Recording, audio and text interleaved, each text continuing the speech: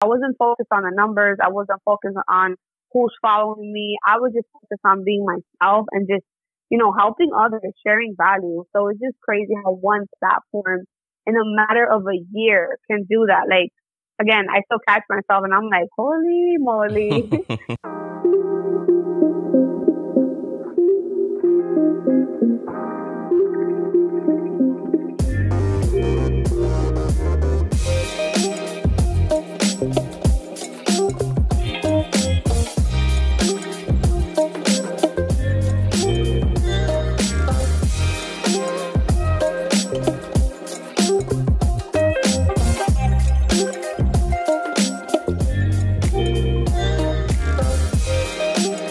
What up, y'all? Welcome to Facts, the podcast that brings you authentic stories and lived experience from unique individuals. I'm your host, Kev, and I would like to thank you all for tuning in. Joining me today is no other than Helene Vasquez, who is a licensed social worker and a Latinx woman of color. She is the founder of her consulting business, Your Involved Mind, where she is a career coach, helping social workers with personal branding, LinkedIn marketing, and teaches them all the tools they need to secure their next opportunity using LinkedIn as a platform. In this episode, we're going to have a conversation about the power of networking, investing in yourself, and building the social work profession. So first and foremost, thank you for being here. Thank you so much for having me, Kev. I'm so excited to share some gems for my fellow social workers. For real, though. And before we even get into conversation, right, I want to congratulate you on a new social work position and also for getting proposed and married. That's dope. How was that? Thank you so much. I was feeling shocked, but I'm very excited all about, moving forward, all about blessings. And, you never really know what happens until things happen. So thank you again for your kind words. And I'm just excited. I'm excited not to plan a wedding. Oh, man. And also you had a vacation too, right? You went to, was it DR? Yeah, I went to DR. My cousin got married. And then we went over to Punta Cana, in a resort, and that's where the magic happened. Wow, with the that's proposal. Dope. Nice. Okay. Thank you. So all those blessings, man, just keep taking them and, run with them. I really like that. So let's dive in. What made you want to become a social worker? So the famous question that we often get asked, like, why do you become a social worker? I would say that honestly, due to my current upbringing, I, grew up in low income, was raised by a single mother. So I feel that social work found me.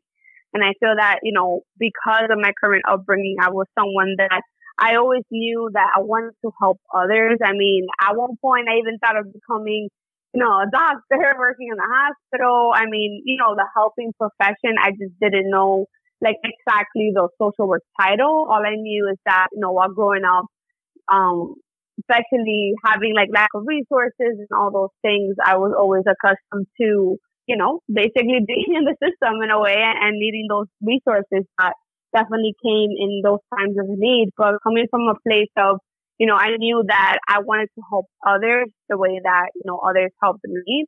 And, slowly but surely, I ended up getting my bachelor's degree in psychology. Obviously, I wish back then I would have knew that bachelor's in social work existed because I had no idea. If I knew that it existed back then, I would have gotten my MSW prior to, right after getting my bachelor's, because it's something that after I got my bachelor's in psychology, I went straight into the field. So I started working in the field and had experience prior to getting my MSW degree. So I already went in there with lots of experience, but I guess you would say maybe sort of a wake-up call when I started first working with at-risk youth in a shelter, which you're in New York, you probably know Covenant House. And I started working within Covenant House, and I was even around social workers more. So that was more of that's why I just decided, okay, you know what? I want to be social work. I'm going to go for it. This is it. And I went from there and pretty much went towards that path. Yeah, and that's dope. And I like the fact that, you had this passion for it and that you had, these experiences that kind of, mold you to be a social worker. Because I think when you have those experiences, it makes you a more authentic social worker, makes you more relatable. Whereas if you have somebody who just said, hey, I just want to become a social worker because I think it's a good idea, right? I think their way of approaching client is going to be totally different. It's not going to like that. It's not, the energy is not going to be there, you know? So I think when you work with your clients, you come with this type of swags, this type of, now for real though. And this notion of like, hey, I walk your shoes. I know what you're going through. And, I'm going to give you the skills in order to uplift yourself, So that's dope. Absolutely. Yeah. It's just sometimes we don't often realize is the experiences or the path that we have to follow sometimes is right under our noses. And of course, within this field and this profession, there's so much noise that sometimes it can hinder, our vision. So it's something about just, being able to realize what are your current strengths and going from there. Yeah. And how did your family and friends feel about you being in this field? Because sometimes when you hear social worker, people think they have different ideas of what a social worker is or what it look like. So what was your family and friends perspective on it? Another great question. I mean, I feel like with most, families, but especially like, me being Hispanic, the moment I got my bachelor's degree in psychology, my whole family was already like, oh, she's a psychologist. She's a doctor. And I'm like, no, that's not. I'm not a psychologist. I'm not a doctor. And they said doctor. Yeah, they're like, oh yeah, she's a psychologist already. And I'm like, I'm not a psychologist. I just have my bachelor's degree. But the thing is that, especially in the Dominican Republic, and as most culture, like the degree over there is held differently than over here. Like over there, you have your bachelor's degree, you could be a doctor, right? Compared to here that you have to do like a whole bunch of million things to even, PhD and all of those things to even be that title doctor. So my family always knew that, again, I wanted to be in the helping profession. At one time I did consider nursing, but then I was like, I don't like science. I was like, I don't want to do all that. And then you can only imagine all those tests, GRE, and all those things, which one of the beauties of getting your MSW, there's no GRE, all that test anxiety. But even more so, it's coming from a place of like, even to this day, they're like, oh yeah, she's a psychologist. And I'm like, I'm not a psychologist. Even though, well, now that I'm a licensed social worker, right, in that particular mind frame, I could be a therapist, right? But it's coming from a place of just having, educating them exactly what I do. Because most people think that, social work, it's like ACS and, taking kids away and all those things. And I'm like, no, that's not what we do. Like, there's more to social work than just typical social services and case management. So that's pretty much it. Yeah, and that's a fact. And I like the fact that, the way you kind of like market yourself, you definitely expand what social work looks like. And you take this whole profession to like a whole different level. And I feel like I'm glad that you're doing what you're doing because it also gives the opportunity for other social workers to kind of, make their own twist to it and, think about, hey, what else can I do? Oh, I see Helene doing this. Then that means that, I could do that too coming up, So I think that's dope. Absolutely. And I feel like too also goes hand into hand that goes back to the curriculum of social work school, right? When you even have to take your current scope of practice, whether it's clinical or even macro, community research. I mean, the list goes on. And it's coming from a place of even the start of school puts you in a box. And that you feel that you have to, meet a certain, path that is defined for you. Like I did, clinical concentration, went to Fordham. And I knew I did not want to do therapy. I just picked it because I thought that's what I had to pick. And maybe at one point, I probably thought about it. But I would say I'm more of a macro social worker. So it's coming from a place of just recognizing that this is your degree, this is your path. That I always say there's no handbook, right? Just because you went for the clinical route does not mean you have to get your license. Like you don't have to get your license if you don't want to, right? Like I got my license because I gave myself a goal and I was like, I'm going to get it. And I know that obviously never say never about LCSW, of course, but it's coming from a place of just recognizing like your current strengths, what you want. Like this is your degree. And I always say social work is what you make it, not what others define for you. Boom. I love that. That was fire. Oh, snap. It's safe to say that you found your purpose. So what led you to start your own business?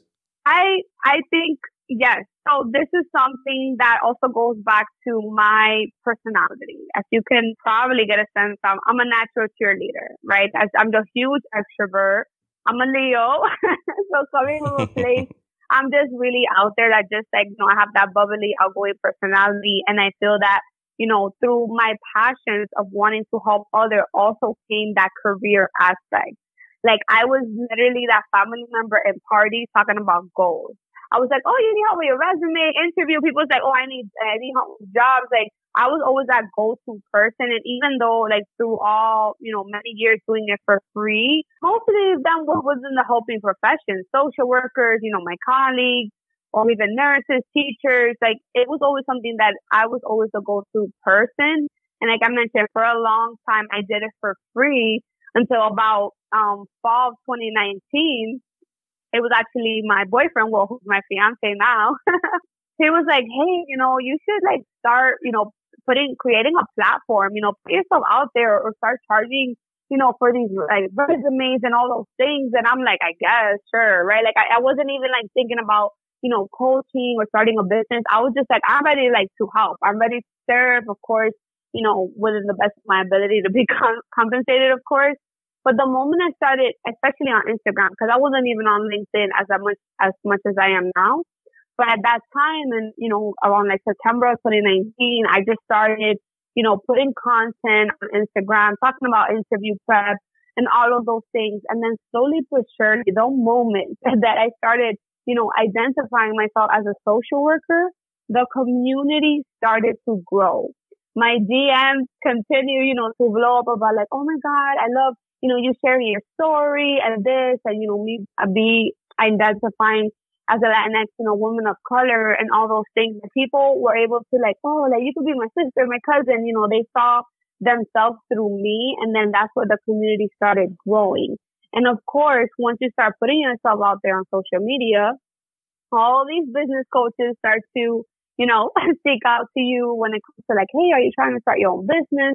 All those things. And at that time, I'm like, you know what? Like, I see that there's a huge disconnect, especially new social workers graduating, not knowing how to interview, not knowing how to market themselves, which all of those specific skills I learned myself, especially given my experience in the field. Like I mentioned before, I got my MSW and I graduated in 2018, but I started way before that, like 2013 or so, working in the field of social services.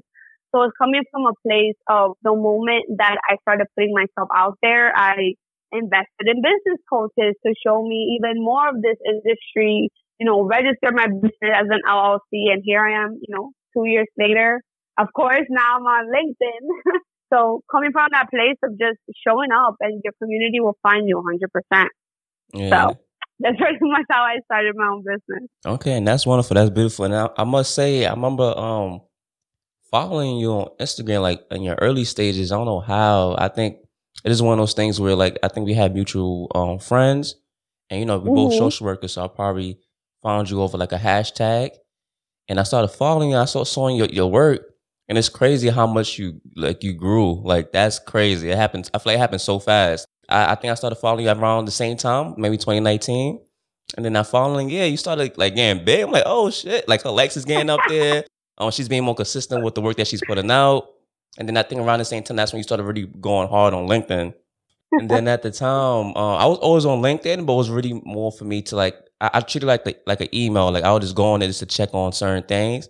And I'm like, oh shit, she's on LinkedIn too. Okay, I see her doing her thing. And then things just happen real fast for you. It's crazy.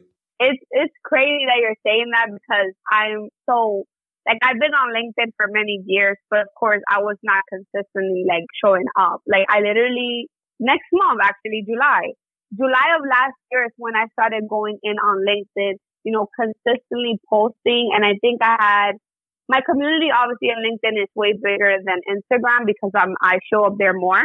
But I started, I think it was like around 2,000 followers in July of last year. And, right now tomorrow's July, 1st. So, right, like I'm at 10K followers now. Wow. And it's just crazy to show, like, I wasn't even like, like the thing with LinkedIn is, which we'll definitely, get into, it's a platform that it definitely does bring opportunities. Like there's so many people on the platform because of that particular platform. I mean, I'm currently served on two social work boards because of my, consistency on LinkedIn, which one of them is NASW New York. I'm a committee member in one of the, platforms that they have and groups. And then I serve as a board member for the Latino Social Work Coalition and Scholarship Fund. And all of that was because of LinkedIn. Of course, the list can go on, but it's coming from a place. All I did was just show up, post content like I do on Instagram, and just really show up, LinkedIn Lives, and just basically be myself, right? So my visibility, obviously has expanded, and has grew so much just because I just showed up. I wasn't focused on the numbers. I wasn't focused on who's following me. I was just focused on being myself and just, helping others, sharing value. So it's just crazy how one platform in a matter of a year can do that. Like, again, I still catch myself and I'm like, holy moly. Like, it's only been a year. Like, can you imagine where I'll be like in the next couple of years? Like, if I continue this consistency. So that's a fact. It's something that I have to kind of like, pat myself on the back because I don't do that often. Yeah.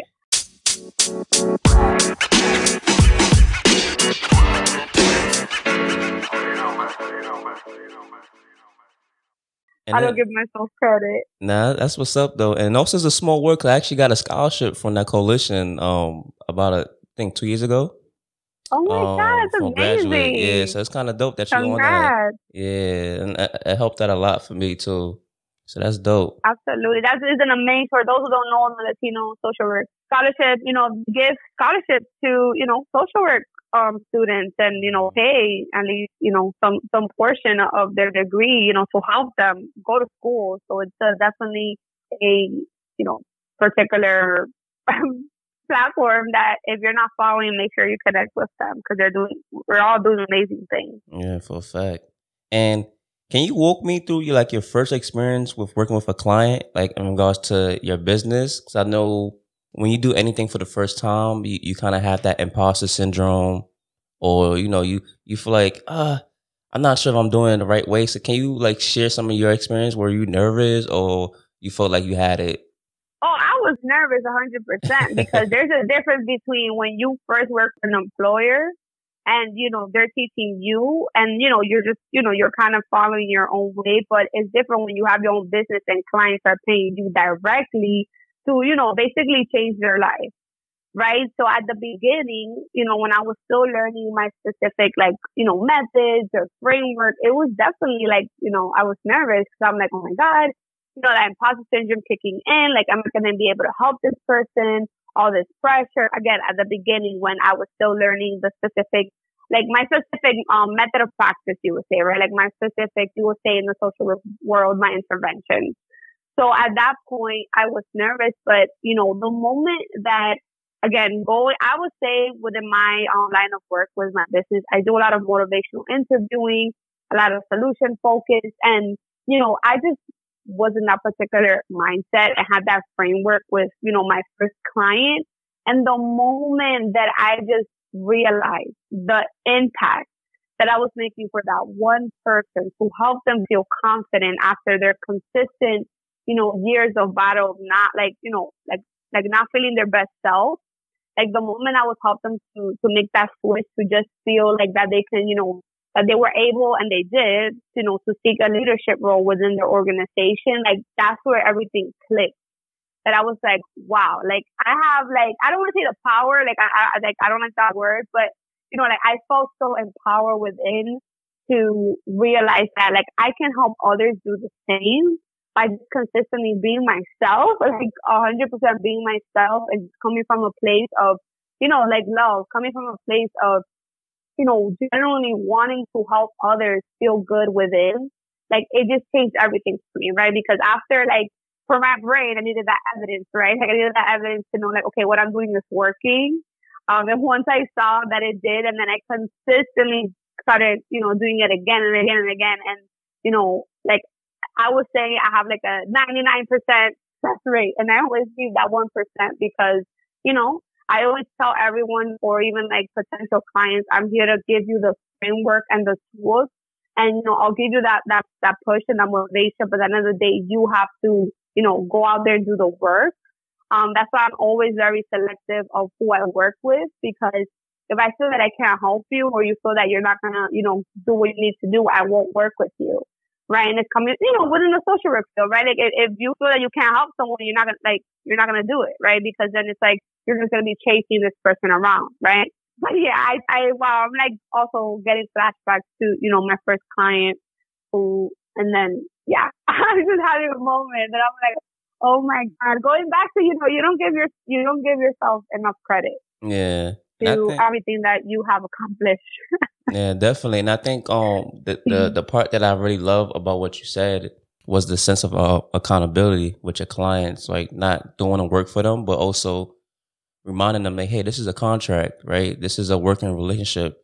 I'm going to be helping you, but you have to put in the work too. Because I feel like sometimes a lot of coaches, they try to do all the work for that client, and the client's not really benefit from the service in the long run, because they so used to somebody doing the work for them, so they're not really getting that self-determination. So I think for you, a lot of your clients are getting that self-determination. They're getting those skills, right? And they could use those skills for a long time and look back like, hey, she helped me out. I got this job because of her, right? But not just because of her, because I put in the time and, right, and I felt supported, because that's what you're technically doing too. You supported them through that journey. They have a person right in their ear telling them, hey, they could do it, right? And that's dope, because not everybody has that, right? A lot of times, exactly, they just doing it on their own. And imagine coming straight out of grad school, how intimidated that could be, right? No, absolutely. And it definitely, can feel so intimidating. And, again, like I'm someone who keeps it real. I know that you probably got a sense of my personality. Like if someone's coming for me for just particular, like, okay, I want to know how to find a job, or I need help with my resume or anything like that, then, I'll tell someone, hey, go on YouTube, right? So it's coming from a place of like, if they just want information, then go get information. Because what I do is, I provide I would say life changing, because going back to, I'm teaching you how to feel confident. I'm teaching you how to put yourself out there, which is something that, you can't get by looking at a YouTube video, right? And it's something that, which sometimes, if there's some good videos, yes. But I think you get my particular concept, that it's something that like I'm here to push you and I'm here to challenge you in the best way.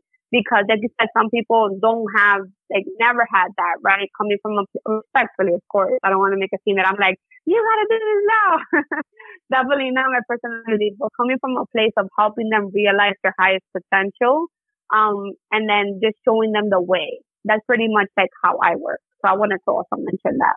Okay, and that's what's up. And in what areas do you think the profession needs to do a better job in advocating on behalf of social workers and encouraging them to invest in this field? Because sometimes there's a lot of a burnout, right, or a high turnover, and it could be for many different reasons. So what are ways that you think that the profession could either change that, or better equip workers to get in the field and do the work?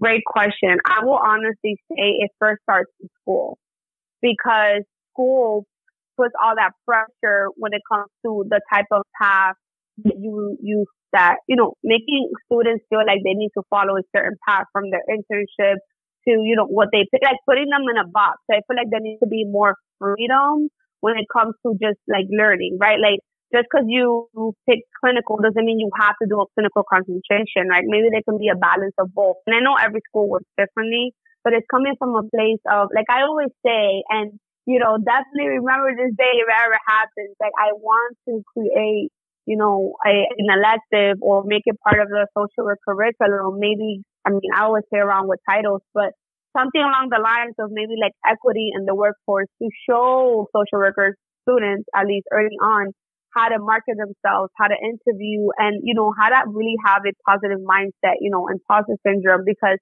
yes, every school has a career department, which is great, but they don't really dig deep. They just like, oh, this is how you do a resume. This is how you do this and that, but they don't really dig deep.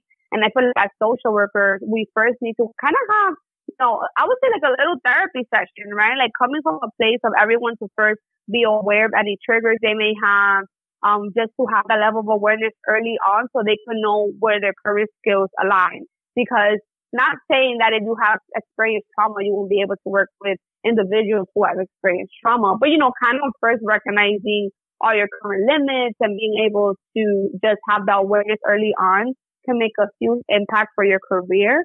And then the second thing would be, of course, like the profession itself, making, trying to dive down all of this noise that social workers have to go into foster care, social workers have to go into social services. Like there's so much. Like if you want to do marketing, if you want to do, communications, if you want to teach, like making sure there's more awareness to the possibilities as opposed to what other things that you're supposed to do, right? Because it also goes with that pressure of like, you just graduated, you gotta get your licensure and all those things. Like, I recently passed my licensure in December of 2020 after multiple attempts. And this is something that I always share because ever since I graduated in 2018, I mean, I've done so many programs and there's so many things out there. I never, tell anyone what program, but the main thing that I need to highlight is the reason I was able to pass last year is because I focused on my mindset. I focused on, anxiety, and I validated my current successes and told myself that that test was not going to define, my future. And once I was able to get in that particular mindset, it helped me study with ease, right? Instead of me trying to, like pretty much not deal with my anxiety, I was able to cope with my anxiety and recognize that, okay, if I currently feel some type of way, let me pull back, let me take a break, as opposed to trying to work through it.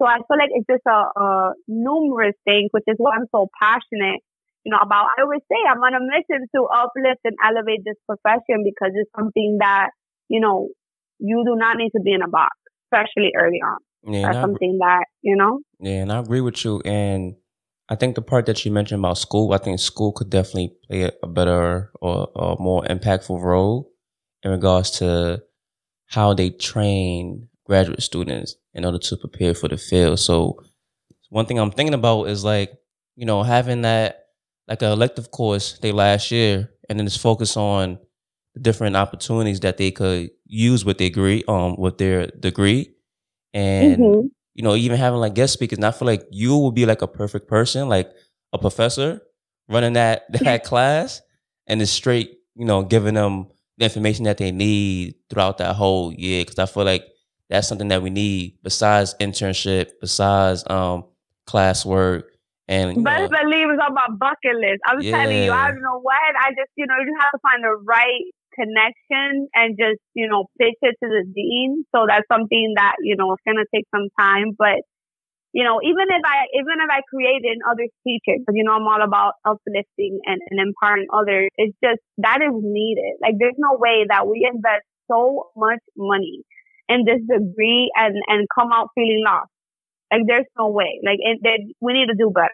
that's We a need to fact. do better to just feel like, you know what? Like, wow, like, I have all these skills that I can't stress enough. And I speak also at universities, and I have in the past, to upcoming social work grads. And, when I have conversations, they're also, they're feeling scared. They're feeling unsure. They're feeling doubtful of their current skill set. Right? Because, the particular curriculum and it's something that this curriculum has been the same for many years. I feel like we have definitely evolved as a profession. So it's Yep. time to, like, definitely update that curriculum. Like, there's no way we're still learning the same thing that was, through our founders. Like, there's just no way. That's a fact, No though. way that's still the same thing. And I also think that people should look at your LinkedIn page for inspiration. And, we did speak about your page and how you gain a huge amount of following, right? Can you share how you landed your job through LinkedIn and what that experience was like for you? Absolutely. So when it comes to LinkedIn, the first thing I want to say, if you are looking at my LinkedIn profile, please do not get overwhelmed, because I know people look at it and try to like compare and make their profiles just like mine. I want everyone to know my profile is coming from a business standpoint. As a job seeker, someone who wants to network, there's only 3 things that you need to keep in mind. When someone comes to your profile first, it needs to say who you are, what you have to offer, and what you're currently seeking. If it's a new job, list it. if you're currently in a job and you want others to know that you're looking for a job, just put let's network, right? So it's coming from a place of making it easy for someone to view what you have to offer. Obviously, if you go to my profile, you definitely know that I have, current skill set and my experience and that I help social workers do X, Y, and Z. So that particular standpoint is how I landed my current role, being a talent equity manager for a nonprofit here in New York, which I'm recruiting social workers for the organization's community schools through multiple positions. But it's coming from a place of, by me just showing up on LinkedIn, by me engaging and getting in front of other people's, basically eyes, I was able to land this particular role by just showing up because one of the VPs reached out to me and they were like, hey, I've been following you on LinkedIn for a while. I'm currently aware of your current skill set. We currently have this role, which I feel you'll be perfect for. And mind you, I wasn't even looking. I was just like continuing to show up. And then this person reached out. I looked at the job description. I was like, wow, this is like in a pure alignment with my business and my goal and my mission, for social workers. Right away that same week, I went on an interview and the following week I got a job offer. Like it was as simple as 1, 2, 3 by me just continuing to show up, right? And for any job seeker, new grad right now, you're like, oh my God, Helene, but you have so many followers and you've been consistent. There's no way that I, could do what you do. I'm here to tell you, you can. I teach my clients, the same simple method that whether you're introvert, whether you're extrovert, the same methods still apply. First, going with optimize your LinkedIn profile to what you want to attract. And if you don't want to post content, that's okay, but still engage with other people on this platform. It can be something of, let's say someone posted that they got their social work license, right? And you can congratulate them. It could be that, someone posted an article and you want to give your opinion. Like, don't be afraid to add a little bit of you, which is more of that personal branding, right? That people often talk about. Like, don't be afraid to add like what, is important to you because somebody is always watching. And even though this opportunity, someone reached out to me, best believe over the past year, I've had so many people reach out to me regarding roles I just was not interested, right? It's about, the right opportunity. I'm a huge believer that the right opportunity literally will knock on your door when you least expect it. And that's what happens. And happens for my clients too. I mean, I help them optimize their LinkedIn profiles to what they want to attract, and recruiters, hiring managers are in their DMs. Because I always say it just takes that one opportunity to, get you your dream job or your next opportunity, pretty much. And that's dope. So that's how I landed my new role. And that's dope. I like the fact that you mentioned like, waiting for the right opportunity and not like settling for things that like, hey, that's not for me. It's good that people's reaching out to me, but it's not it. I need something that match my needs, because I feel like sometimes people or social workers, we rush to like the first thing that comes our way because we feel like, dang, I don't know if I might have another opportunity, right? So I think it's good that you time yourself. And by the way, is the VP name is Derek? Yes. Yeah, I know him. Dope individual. Shout out to Derek. Yeah. He's mad cool though. He really is. You see, it's a small world. It's a small world. Oh my God. And he'll probably listen to this and he'll probably be like, hey, Helene. But it's coming from a place too that I want to recognize that, trust me, I've been a job seeker. I job hopped multiple jobs, and this is the first time that I'm stepping into a role that is not social services, right? I'm more HR, and obviously making sure there's like equity among the organization. So it's a mix of both.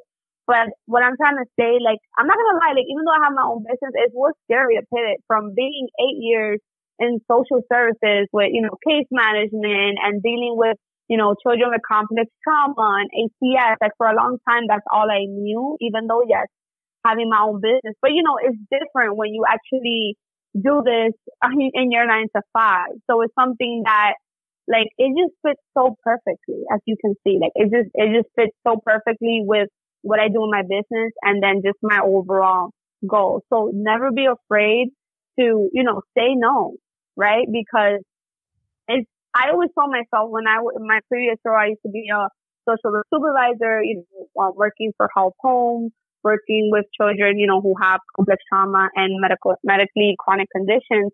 And I always told myself, I am not leaving that agency in this role until whether I get into teaching at a university or doing something that's in alignment with my business. And then look, the right opportunity came at the right time. Boom. That's it. Boom. Yeah, and I think it's dope that you went somewhere where you can enhance the skills that you already have, because basically it's like somewhat investing in your own self. Like your job is investing in you and you're not really investing in your job. That makes sense. So I think that's dope, Absolutely. And never be afraid to seek discomfort.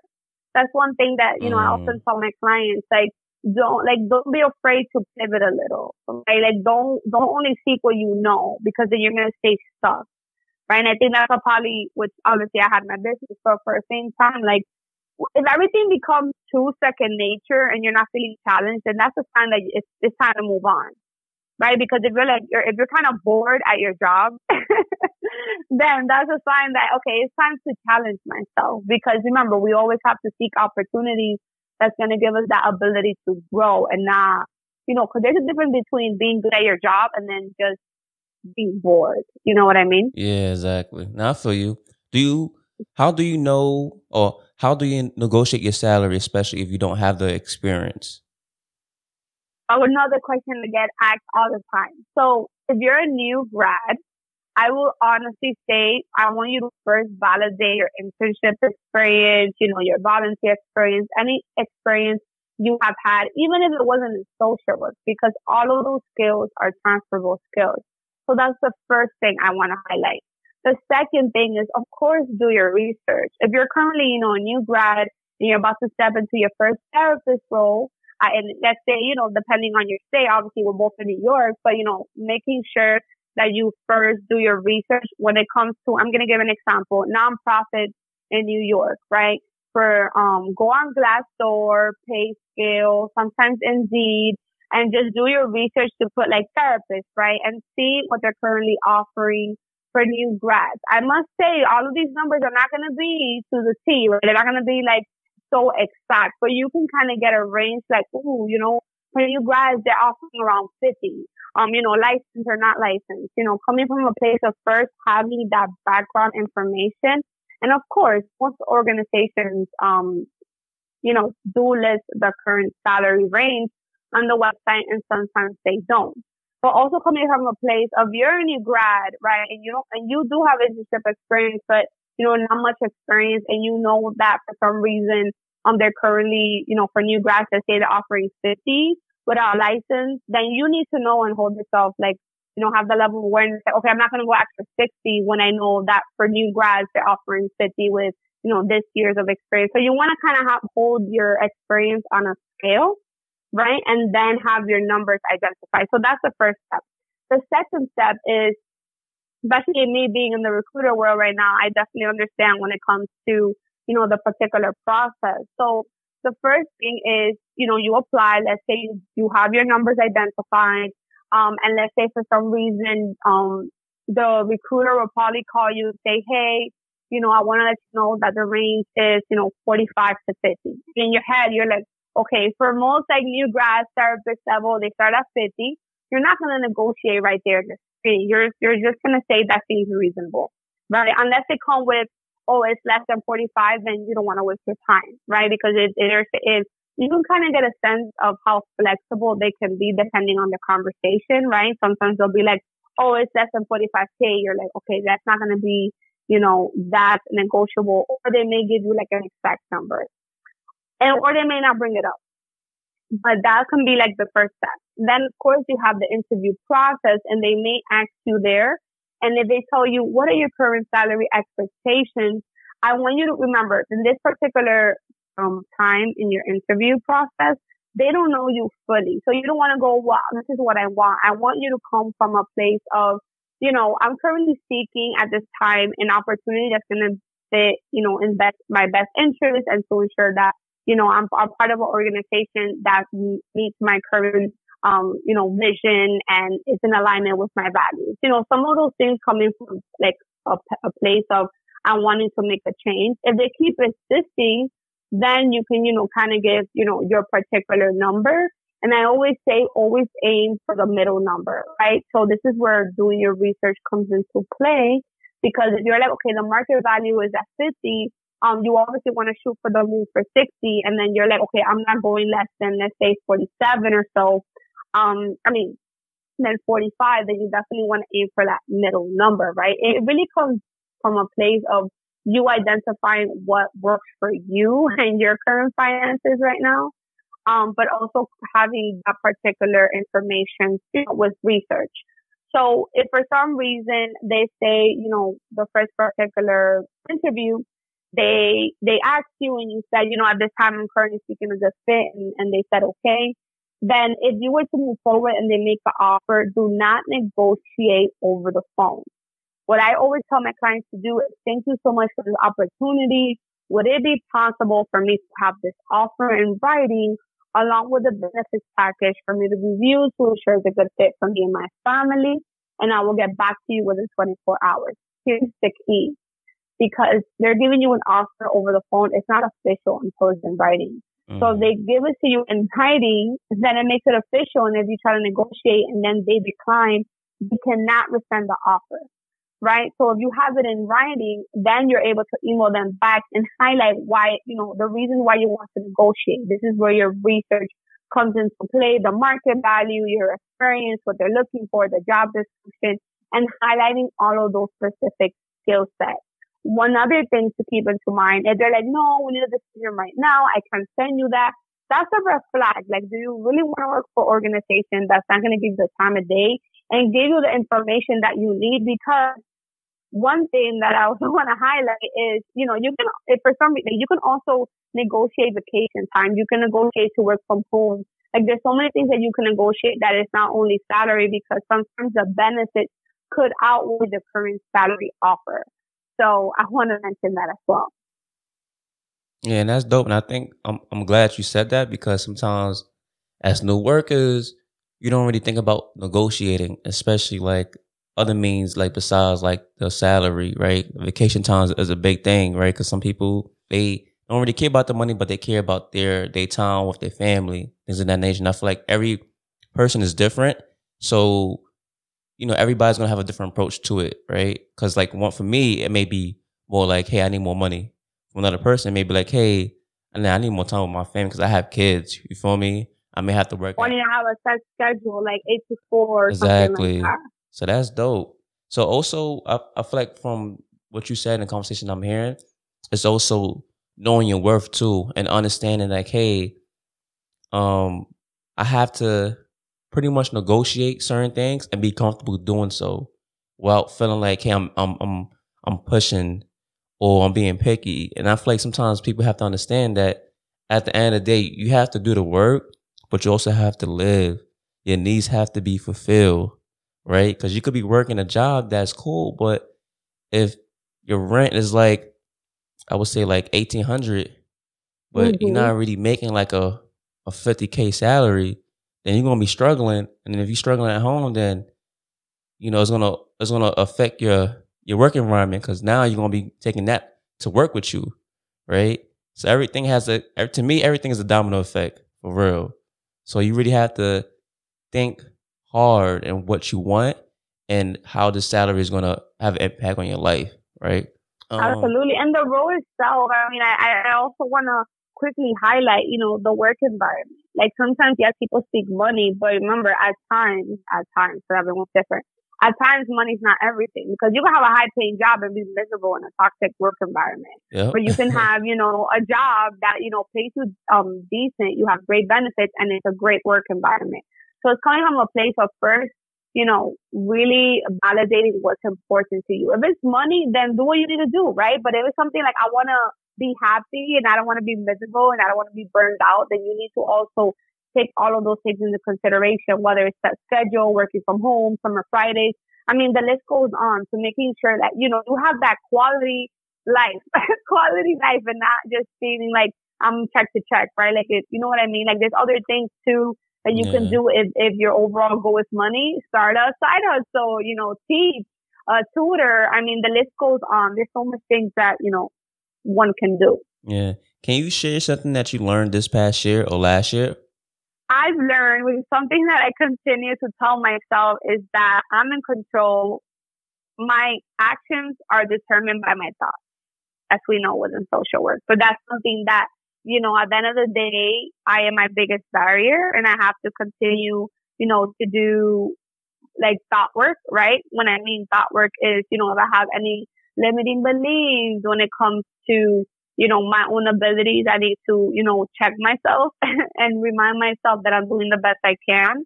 And I feel like that has been the reason I've been able to, come thus far is because I continue to validate my current successes, and I continue to be okay and telling myself that less is more. And just living my life, honestly. I feel like when I first started, I'm someone that, I'm always in that, hustle and grind mentality. And as you know, I'm huge when it comes to, self-care and setting boundaries for myself. So I feel like in the last year, I've learned to be more at peace because I have learned how to say no more. And I have learned how to, continue to pat myself on the back when I need it the most. I love that. Let me show you some love. Because sometimes I love that. Oh my God, I love that. Because sometimes we don't know how to say no. Like, and it's a simple word, but a lot of times it's a hard word to kind of like say it, right? So I'm glad that you have that skill, because not everybody can say no, right? It's hard. I get it. Like, it's hard. And, especially being in this field, like I was someone, at least like early on in my social work career, like I got so burned out when I worked in foster care to a point like I had panic attacks. So I always told myself like I never want to experience that again. And, of course, when you first start your own business or any particular platform or anything that you're trying to do, then, there's more expectations and pressure that one can feel. But then, from time to time, you have to remind yourself, like, this is your life. The biggest difference that I've learned is that if you have your own business, you're in control. Like, you're your own boss. So you can do whatever you want. So if you don't want to attend that meeting, if you don't want to do this, you don't want to do that, then you can say no. Right? And of course, you could say no in your 9 to 5 as well, right? Like, I also want everyone to know that you could also set boundaries if you're currently feeling overwhelmed, but never lose sight that you're in control. This is your life. And lastly, what is one advice that you can give to the audience out there that are tuning in right now? Any words of encouragement, spoken words? I would say kind of like everything that I've been saying, is just continue to validate where you are right now. Recognize that everything you have to offer right now, you are more than enough. Anything that you don't know, you will learn. And I hope that you just sit with that, because sometimes, just like I expressed, sometimes we don't give ourselves the credit, enough credit to be able to validate and recognize everything that we have to offer. So even if you're a new grad, you're a seasoned social work, just know you are in control. This is your career. This is your life. There's no social work handbook, as I always say, and recognize that, you decide the path that you want. And if you're currently in a situation or a toxic work environment, or just, currently struggling right now, just know that this won't be forever, and there's going to be a way out. So that's my message to everyone, because I know, and I've been there, especially in hard times, that we feel like this is it and we cannot, like, there's no way out. But I'm here to remind you there is, and there will be. It's all about, just trusting the process, which I know everyone hates that word, but it's true. If someone wants to get in contact with you, what is the best way for them to do so? Well, I'm everywhere. So if you're on LinkedIn, make sure to please follow me on LinkedIn by my name, Harleny Vasquez. I'm also on Facebook by my name, Harleny Vasquez. And I'm on Instagram, Your Evolved Mind, and making sure that, I also have a podcast called Social Work Insider. So making sure whichever platform you are on, please message me. I love voice notes. I'm always here, as everyone knows, and my community knows, like, I am that person that I will respond back. I'm so coming from a place of just reach out to me. I would love to chat, and I'm here to help. Before we go, show some love for your favorite podcast by leaving us a review. Remember, you can connect and follow us on our social media pages to stay informed. Links will be provided in the episode notes. Thank you for tuning in. Remember, this is the only podcast that speak Facts.